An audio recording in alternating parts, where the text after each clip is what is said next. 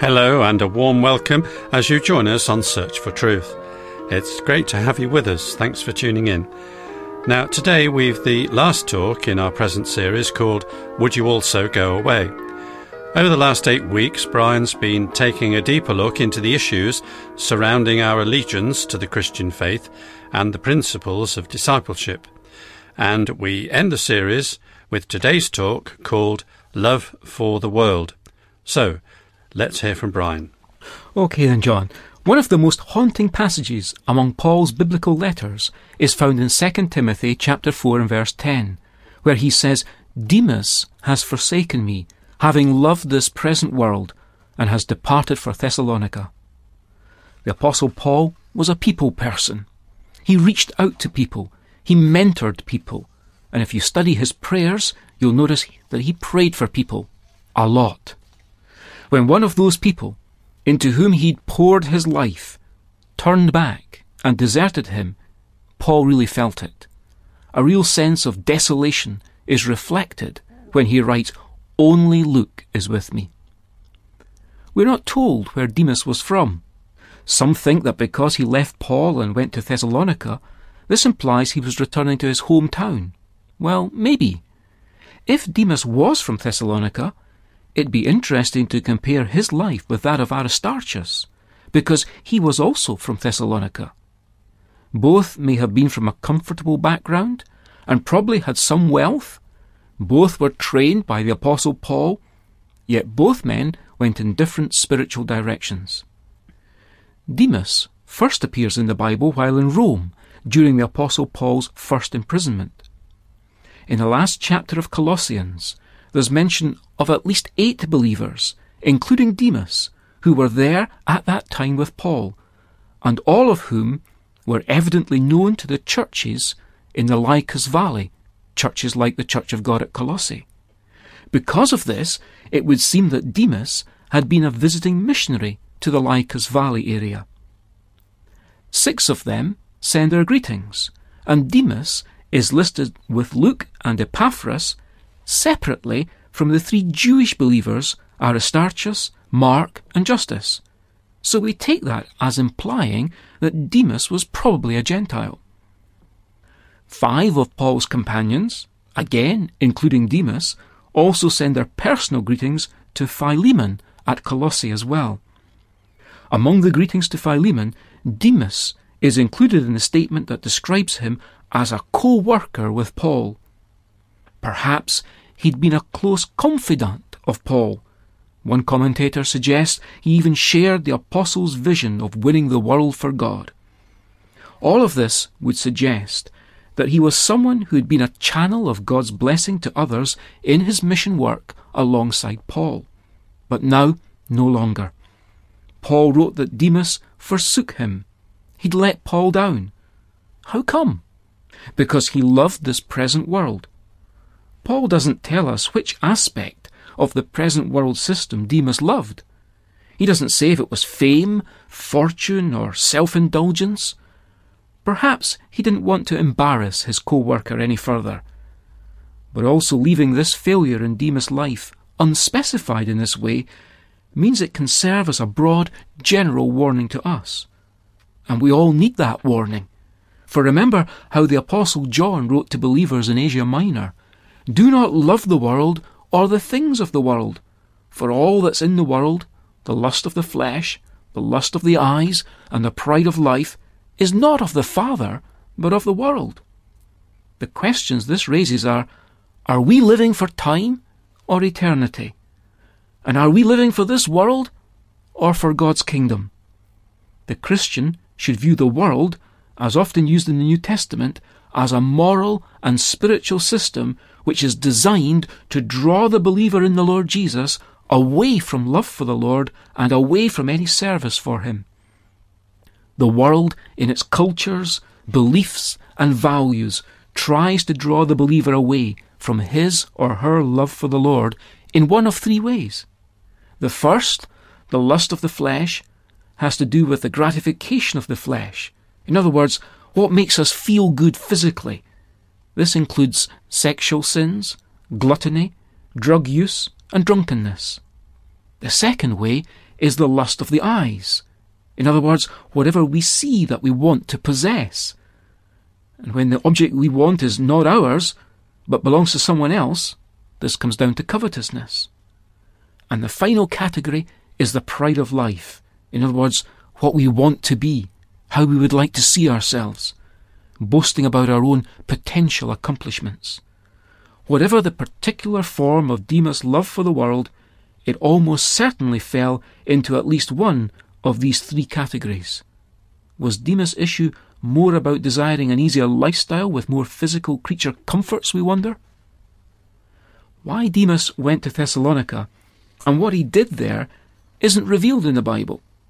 One preacher who lived about AD 400 suggested that, having loved his own ease and security from danger, Demas had chosen rather to live luxuriously at home than to suffer hardships with Paul.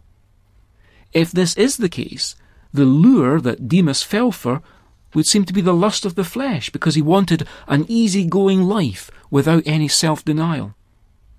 Polycarp, in the 2nd century AD, wrote a letter in which he listed some early martyrs: Ignatius, Zosimus, Rufus, Paul, and other apostles, and said that all these had not run in vain because they didn't love this present world.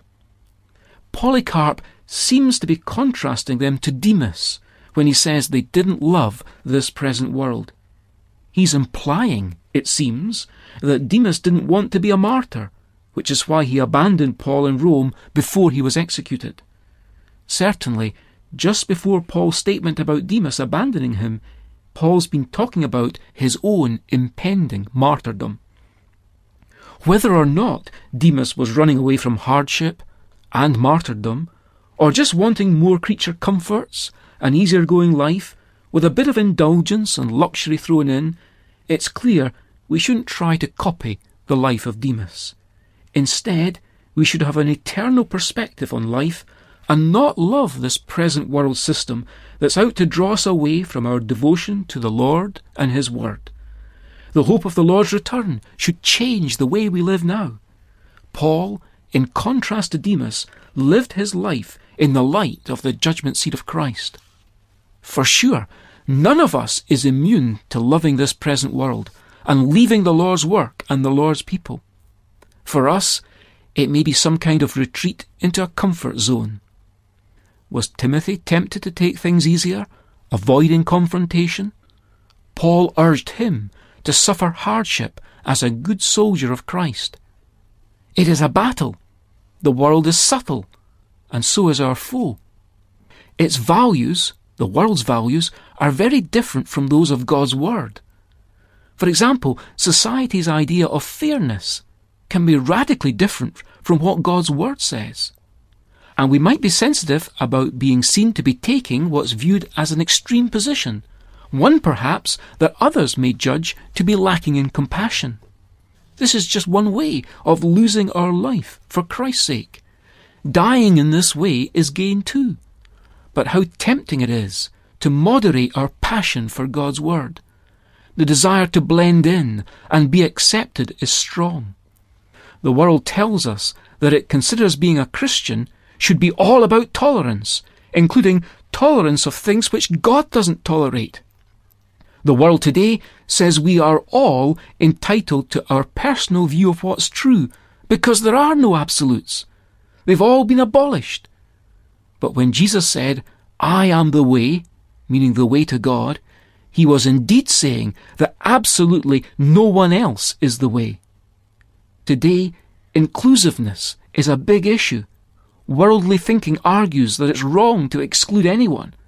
But the Bible shows time and time again that sin excludes us from God's presence, and that truth is exclusive of error.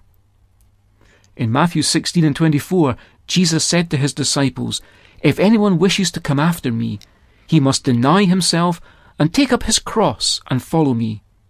For whoever wishes to save his life will lose it, but whoever loses his life for my sake will find it. For what will it profit a man if he gains the whole world and forfeits his soul? Or what will a man give in exchange for his soul?" Will we love the present world? Will we love its applause, and so save our life in the here and now?